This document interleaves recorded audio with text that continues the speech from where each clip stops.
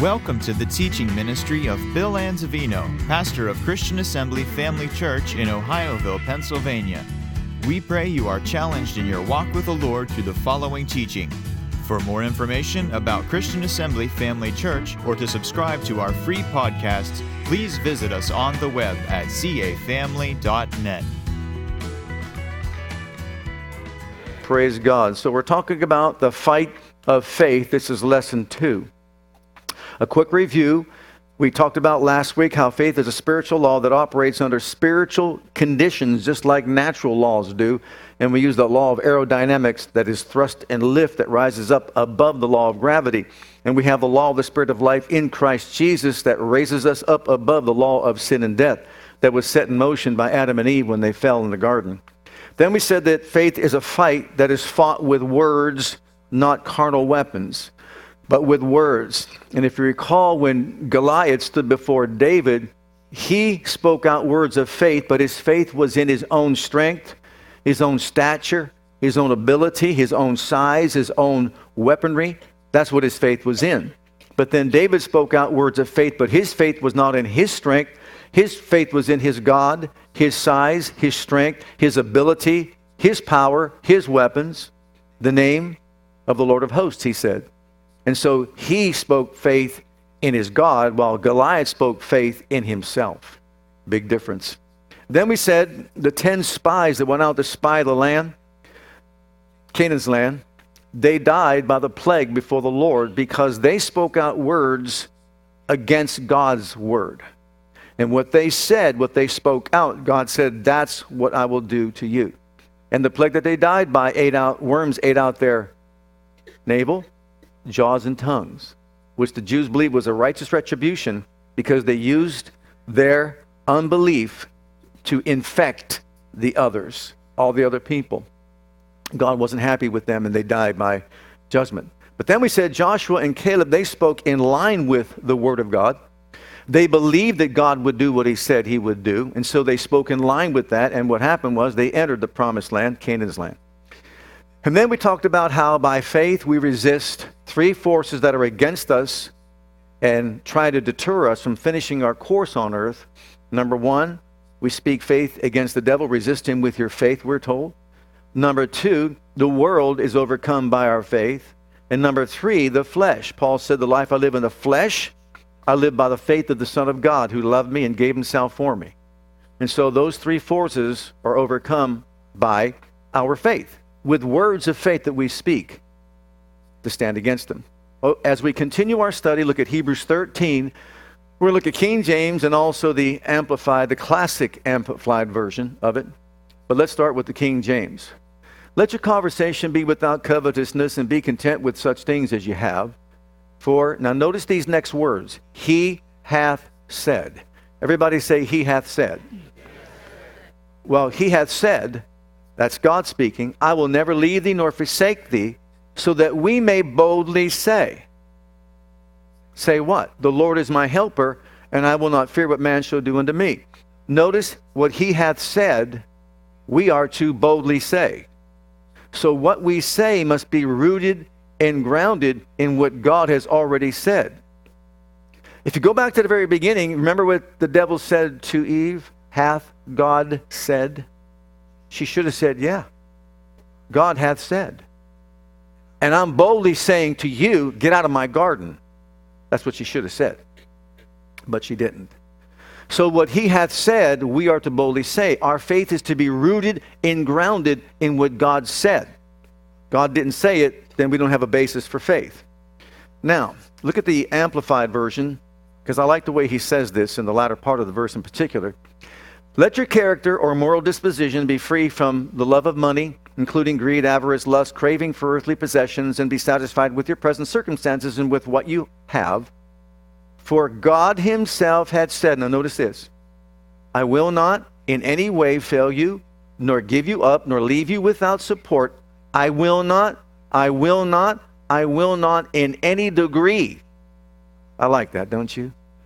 Leave you helpless, nor forsake you, nor let you down, or relax my hold on you. Assuredly not. So we take comfort and are encouraged and confidently and boldly say. The Lord is my helper. I will not be seized with alarm. I will not fear or dread or be terrified. What can man do to me? I like that. I will not. I will not.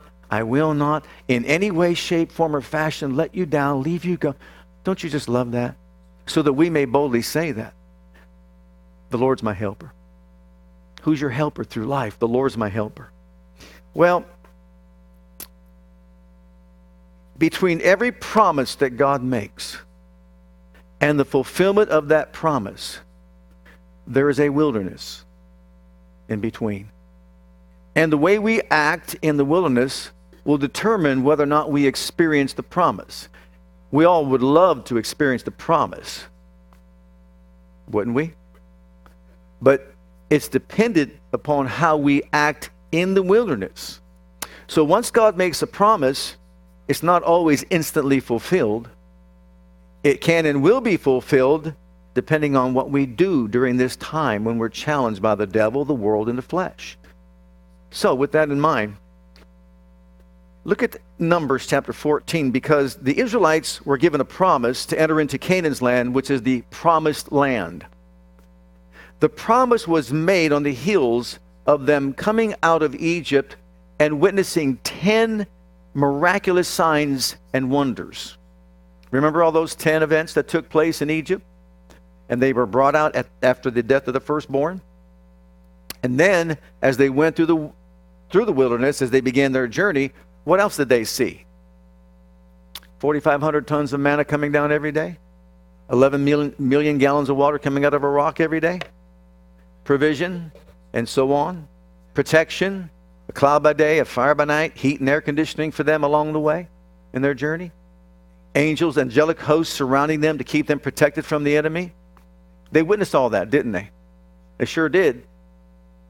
They have no reason to doubt God because of what they saw and experienced. But notice these words. And the Lord said, I have pardoned according to thy word.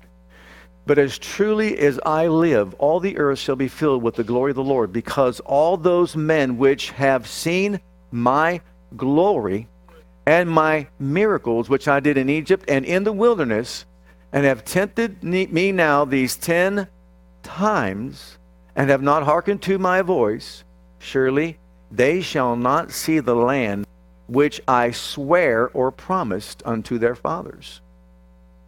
Neither shall any of them that provoked me see it. And then go on down to verses 27 and 28. How long shall I bear with this evil congregation which murmur against me? I have heard the murmurings. Notice, I've heard what they're talking about.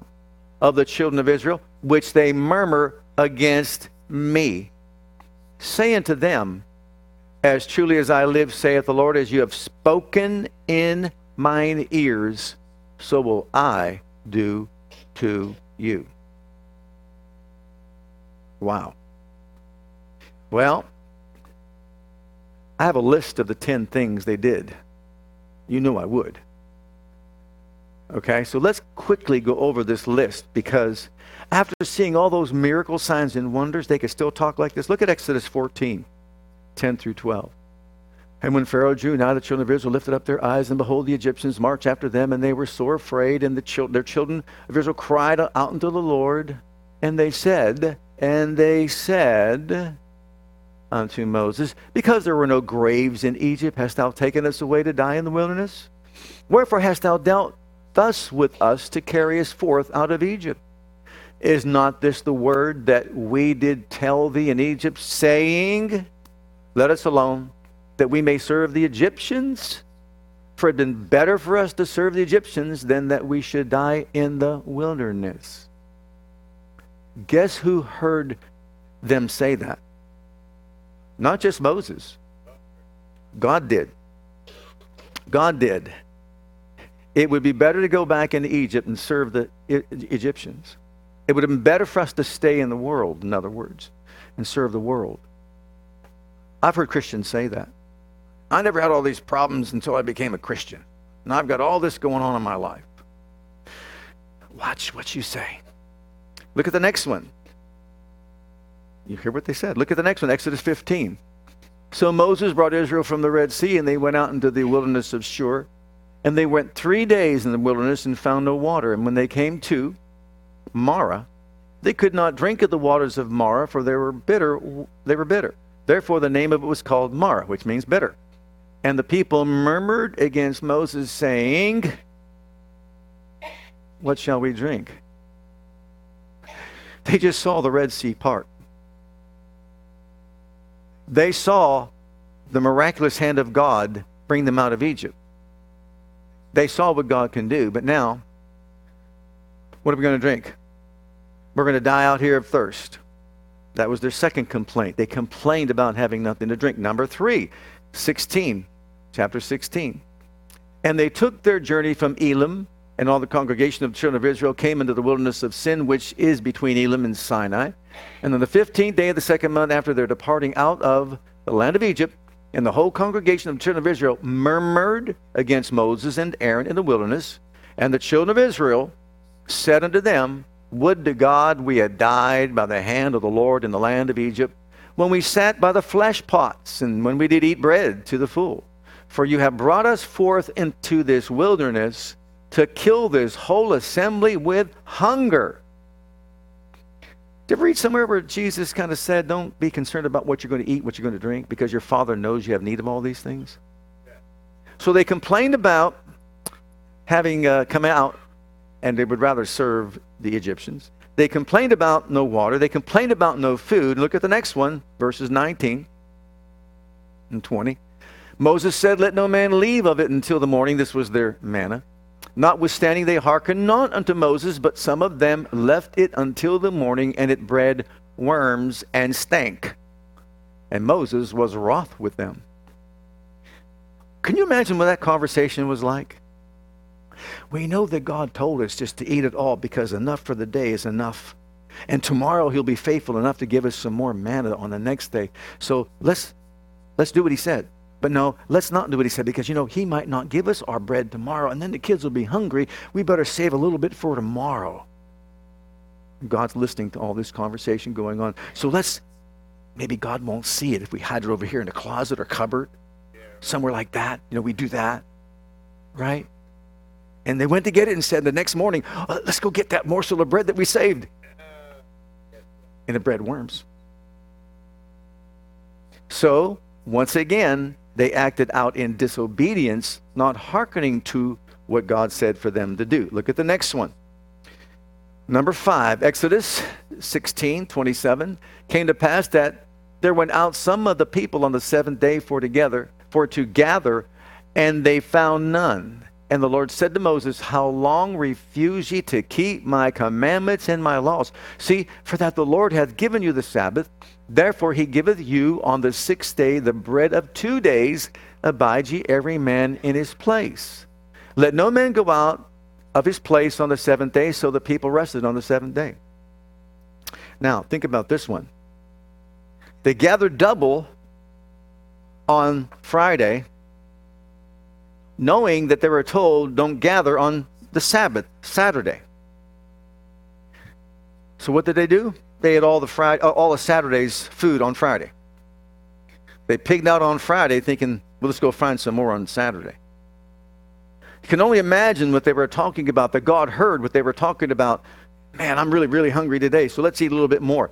Instead of having it in proportions and setting them aside the way they should have, they probably just ate as much as they wanted.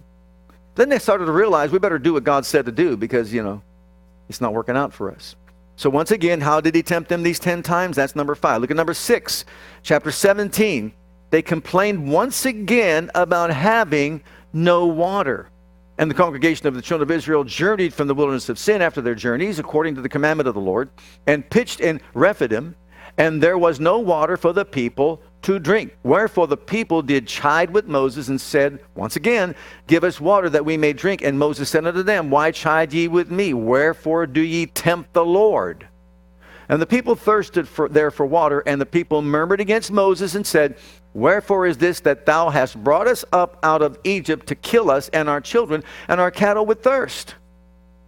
And Moses cried unto the Lord, saying, what shall I do unto this people? They're almost ready to stone me. Did you ever feel that way? Man, they want to stone me. What am I? Who am I? Didn't he just provide water for them at Marah when they threw the tree into the water and the bitter waters became sweet? Well, if you read on from there, right on down, that's where he struck the rock and 11 million gallons of water came out every day to satisfy their thirst needs. So God satisfied their needs. But notice every time they complained and they complained and they complained about the water, about the food, about it's too hot, it's too cold. It's everything they complained about, everything that they were going through, and God heard them. And it continues on. Look at number 7 is Exodus 32. And when the people saw that Moses delayed to come down out of the mount, the people gathered themselves together unto Aaron and said unto him, Up, make us gods which shall go before us. For as for this Moses, the man that brought us up out of the land of Egypt, we want not what it was become of him. And Aaron said to them, Break off the golden earrings which are in the ears of your wives, of your sons and of your daughters, and bring them unto me. And all the people brake off the golden earrings which were in their ears and brought them unto Aaron. And he received them at their hand and fashioned it with a graving tool. After that he had made a molten calf. And they said, These be thy gods, O Israel, which brought thee up out of the land of Egypt. And when Aaron saw it, he built an altar before it, and Aaron made proclamation and said, Tomorrow is a feast to the Lord. Can you imagine God hearing them say that? These are the gods that brought us up out of the land of Egypt. God heard him, and he wasn't happy. Number 8. Again they murmur and complain. Look in the book of Numbers. And when the people complained, it displeased the Lord, and the Lord heard it, and his anger was kindled, and the fire of the Lord burnt among them and consumed them that were in the uttermost parts of the camp. And the people cried unto Moses, and when Moses prayed unto the Lord, the fire was quenched. And he called the name of the place Taberah, because the fire of the Lord burnt among them. So once again, murmuring, complaining about everything that they were going through. Look at the next one. Number 9, they complained about God's cooking. And the mixed multitude that was among them fell a-lusting, and the children of Israel also wept again and said, Who shall give us flesh to eat? We remember the fish which we did eat in Egypt freely, the cucumbers and the melons and the leeks and the onions and the garlic. But now our soul is dried away. There is nothing at all beside this manna before our eyes. I took liberty to write down a few words that other translations use about this manna that they called light, and they said, we loathe this light manna in Numbers. We loathe this awful manna, this horrible manna, this miserable manna, this wretched manna, this contemptible manna, this worthless manna, this insipid manna that has no flavor. We loathe it. Who made it? God did. I'd watch what I would say about that. It's one thing you say you don't like someone else's cooking, but when you say you don't like God's, in summary, look number 10, Numbers 14.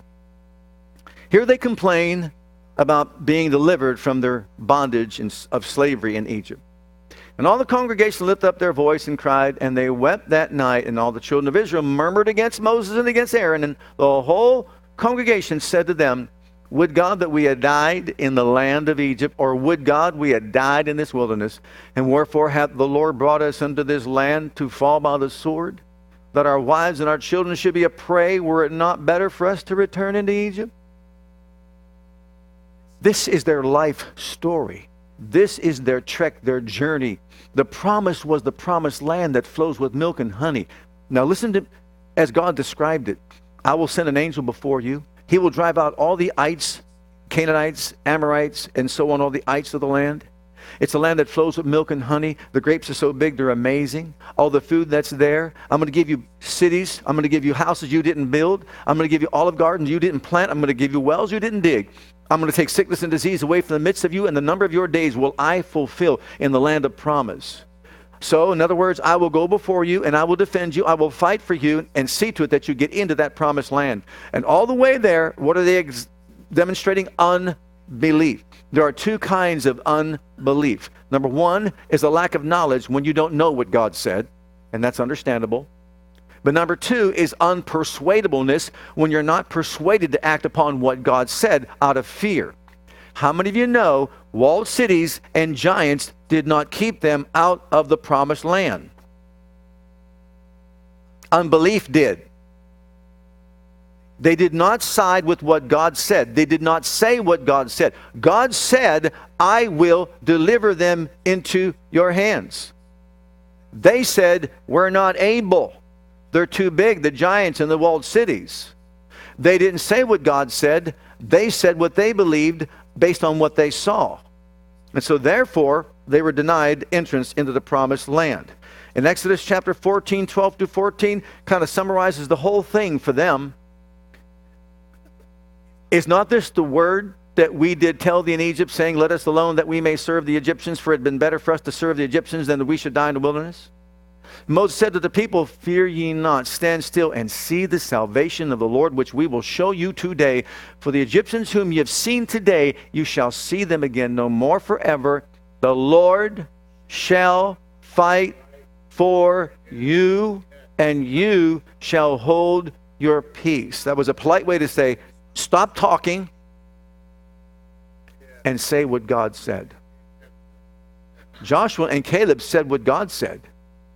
But all those other 10 spies, they said what they saw. They had faith in walled cities. They had faith in giants.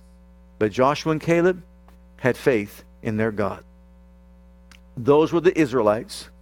This next section is called the Anzavinos. That okay with you?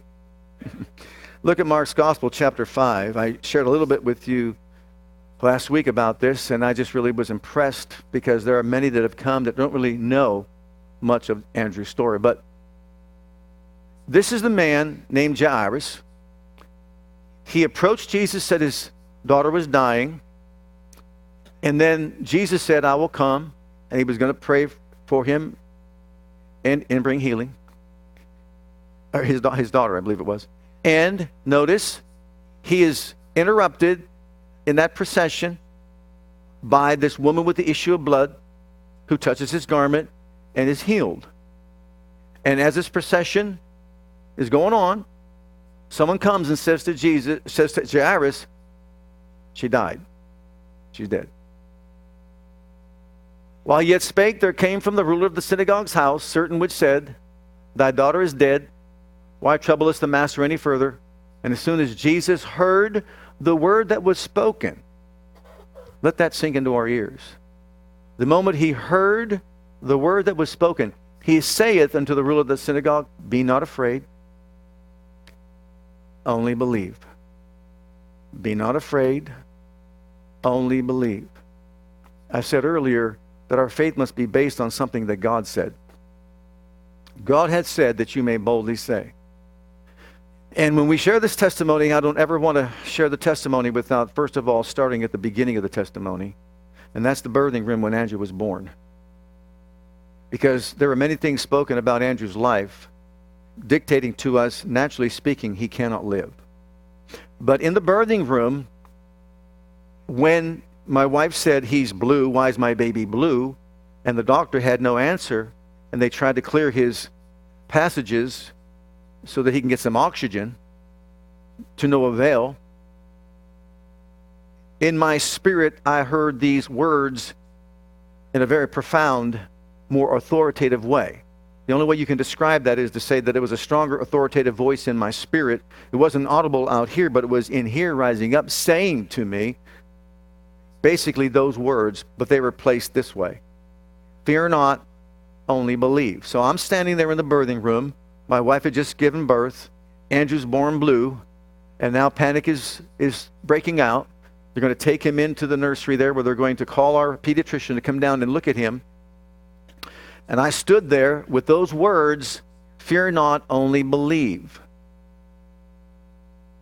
You know you're in for a battle when you hear those words, fear not, only believe. And those two words, only believe. You have no idea how many times those words were our foundation for faith when we think about all that Andrew went through in the first 10 months of his life. So, those words became our battle axe, so to speak, as far as his life was concerned. So when God says something, our faith is to be in what God said. So when the doctor came, well, actually when we went to Children's Hospital, and the initial statement that we heard was, he doesn't have a left pulmonary artery. Now, the West Penn doctor that came down, he flew down in a helicopter, life flight, from West Penn to Beaver, and he thought it was a transposition of the major arteries, and he said this is not a big concern. You know, for as far as they were concerned, they can just surgically take care of that. But when we got to Children's Hospital, by the time she got to Children's Hospital, the doctors were telling us he doesn't have a left pulmonary artery. So he was going to in for a catheterization. When he went in for the catheterization, we, according to Mark 11:24, asked God to give him a left pulmonary artery, and we started thanking the Lord for a left pulmonary artery. So based on fear not, only believe, we knew our part was to believe. Their part was just to do what they could do, medically speaking. So when they came out after the catheterization, and these two head cardiologists told us that we've got good and bad news for you. Andrew's still alive, but he needs surgery and he can't live. We could bring him, let him die in your arms, or we could take him into surgery and let him die there. Take your pick. And my response was, you do what you have to do. We believe. You want to talk about feelings, emotions, fear gathering around us? So, they went on to say, but we lost him twice during the catheterization, which would come into play sometime later for us, but at that moment, he's still alive. Well, from no left pulmonary artery, here's what we hear from the doctors. And by the way, from the catheterization, there's a left pulmonary artery that's nothing bigger than the tip of a sharpened pencil. It needs to be as big as the eraser side of the pencil. No blood can possibly get in it, so don't even get your hopes up. Well, for us, no left pulmonary artery to a thread pulmonary artery is a creative miracle.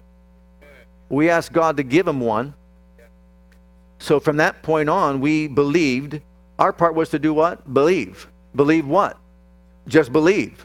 He said, fear not, only believe. And fear was around every corner. Because this is the beginning of the fight of faith that we're talking about. And so, my wife can sing. I don't sing. She made up a left pulmonary artery song, and she sang to the left pulmonary artery that they said wasn't there, but now is a thread every day, all day. I said, in faith, I believe he has a left pulmonary artery that's open and growing. And we did this for 9 months. But along with that, there was this. We were faced with the fact that he had a staph infection when he was about 2 weeks old in the heart. Then a Broviac line infection. Now remember, he doesn't have an immune system.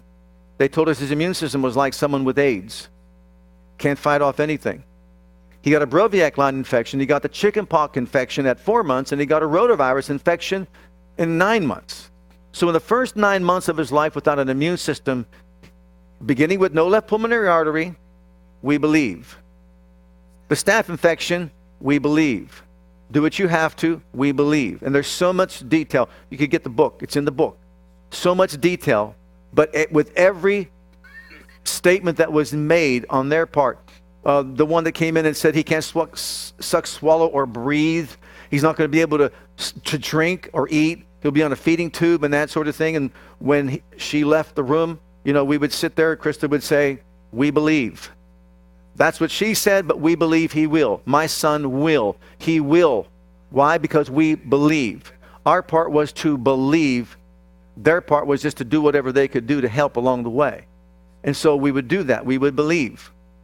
Now, before I finish this, look at some of these verses of Scripture that will help us better understand how to develop the kind of faith that is necessary for us to overcome a lot of life's challenges and difficulties. In the book of Numbers, chapter 23 and verse 19, God is not a man that he should lie, nor the son of man that he should repent. So hath God said, and shall he not do it? Or hath he spoken, and shall he not make it good? That's a question. Those questions that need to be answered. If God said it, he'll do it. If he spoke it, he'll make it good. And so you said, fear not, only believe. So Lord, I'm tempted to fear beyond measure. But we believe. We believe. We believe you're at work. We believe you're intervening in Andrew's life. We believe. When we heard the staph infection, Lord, we believe. When we heard the Broviac line, we believe. When we heard the chickenpox infection, we believe. We believe. We believe that you are greater than that situation. Look at the next one, Psalm 89:34. It says, my covenant will I not break, nor alter the thing that has gone out of my lips. This is God's position on his spoken word or his written word. And if God says, fear not, only believe, then where's your faith? It's based on we believe. You said for us to believe, and so we believe. So we believe that. The next one is Mark 11:24. What things? Remember, laws. There are conditions. Faith is a law based on certain conditions that have to be met. Here it is. Therefore I say unto you, what things soever you desire, believe that someday in a distant future you're going to get them. No, believe that you receive them when you pray, and you shall have them. And I like to say it this way. You believe you receive it in its invisible form, and it will materialize in its visible form. But you've got to believe you receive it in its invisible form first. You've got to say, I see it right now. I see it. I asked for it. I believe I have it. I see it right now. I believe. That's what you're believing. So we asked for the artery. We believe to receive the artery, and we thank God for the artery, and acted like the artery was there, and it was open, and it was growing. And this was every day for 9 months. Look at James chapter 1, because this is how the condition cannot be met. Aerodynamic laws. If the aerodynamic laws stop working, what happens to the airplane? It comes down. But long as it's in operation and functioning, then it stays up. If any of you lack wisdom, let him ask of God, that giveth to all men liberally and upbraideth not, and it shall be given him. But let him ask in faith, notice this, nothing wavering. For he that wavers is like a wave of the sea, driven with the wind and tossed. For let not that man think he shall receive what? Anything of the Lord, because a double-minded man is unstable in all his ways. Well, I was prayed for and I thought that he did it, but I guess he didn't. That's wavering. That's not obeying the laws of faith. I may not see it, I may not hear it, I may not feel it. I don't even have the witness of a doctor that says, yes, it's okay. It doesn't matter. We've got to believe we received it in its invisible form, and thank God that we have it in its invisible form. Then it will materialize in its visible form.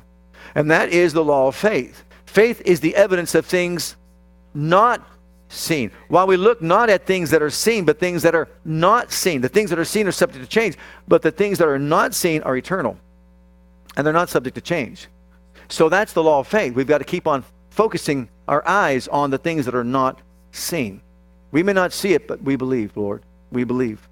Look at the next one, Daniel chapter 10. And here's why we've got to hold fast our confession of faith. This is when Gabriel came and talked to Daniel. And behold, a hand touched me, which set me upon my knees and upon the palms of my hands. And he said unto me, O Daniel, a man greatly beloved, understand the words that I speak unto you, and stand upright. For unto thee am I now sent. And when he had spoken this word unto me, I stood trembling. Then said he to me, fear not, Daniel. Isn't something how God always wants to tell us not to be afraid? Fear not, Daniel.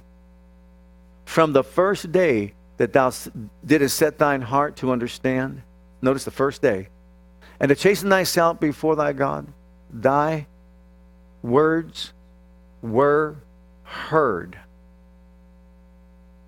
Wow. He hears, he's listening to our words, isn't he? But the prince of the kingdom of Persia withstood me 21 days. But lo, Michael, one of the chief priests, came to help me, and I remained there with the kings of Persia. Now I am come to make thee understand what shall befall thy people in the latter days, for yet the vision is for many days. What a scenario. He was bringing the answer the first day, but he was interfered with and contested by demon forces and powers. Michael came along to help him, to let him get free. Then he goes and he tells Daniel, 21 days ago when you first spoke out, I was dispatched from heaven and I came to answer your prayer. You see why we got to hold fast and keep on speaking the truth of God's word until it is materialized in the natural world? Because it will be challenged and contested along the way. We can't give up. 1 John 5:14-15. This is the confidence that we have in him, that if we ask anything according to his will, he hears us. If we know that he hears us, notice, if we know that he hears us, then whatever we ask, then we know that we have the petition we desired of him. So if we ask according to his will, we know he hears us. And how do we know it's his will? Because it's his will to give life and not death. So we know he heard us about the artery. And we know it's his will about the artery because he gives life, not death. And so we believe that we received it. And we know that we have it. And we know that he heard us. How important it is to know that he heard you when you said what you said. Lord, I said, you're supplying my need. I believe I receive healing for my body, or whatever the need might be. Okay? And then, this is so important. Look at these verses in John 11:40. Jesus teaches us how to operate in this realm of faith. When Lazarus, their friend, was dying, Jesus said these words, "This sickness is not unto death, but for the glory of God, that the Son of God may be glorified thereby." That's what he said. 4 days later, this happens. Jesus saith unto her, said I not unto thee, that if thou wouldest believe, thou shouldest see the glory of God?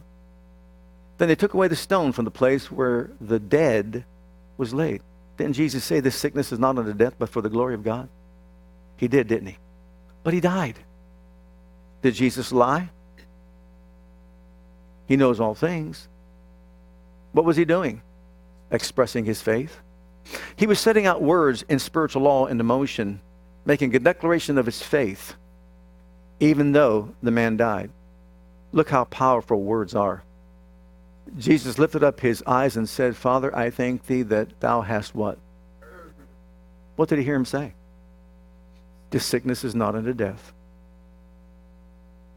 You know, the same God that heard two doctors say he can't live, heard us say, we believe. Think about that. He doesn't have an artery. We asked God to give him one and he heard us. What we say should trump what anybody else says. Because if what we say is based on what God said, it doesn't matter how big Goliath is, how fortified the walls are. Can you see that? Or whatever the professionals say. If what we say is based on what God said, God will watch over his word to make it good. And I knew that thou hearest me always. Remember it says in John, we must know that he heard us. But because of the people which stand by, I said it, that they may believe that thou hast sent me. And when he had thus spoken, he cried with a loud voice, Lazarus, come forth. And he that was dead came bound in his grave clothes. You know why he kept him bound in his grave clothes? To make sure they didn't think it was an imposter. There he was. Now loose him and let him go free. So, when they told us he can't live, we could have believed that. But we didn't say that. You know what they said to us? You people are different. You people are different. Most people would come unglued. But they said, but we'll do it. But if you want to see him, you better run out there right now because he's coming around in his little incubator and they got to take him into surgery and all that. And the long story short, but you could read the book for that. As we for 9 months said, and she sang about his left pulmonary artery. When he had this next catheterization, this doctor came running out after doing the catheterization. Basically in the waiting room there just shouting. His left pulmonary artery is perfectly whole, normal, and full size. Is what he said. It's full size. Amen. Now we can do what we need to do. So, you know, we thank God for what man can do.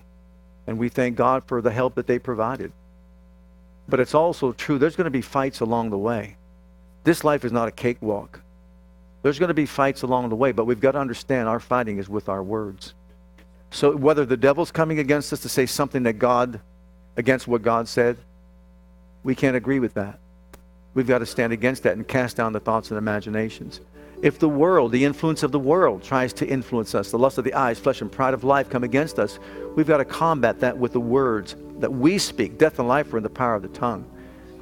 Or whether it's the flesh itself, when it wants that third piece of cake.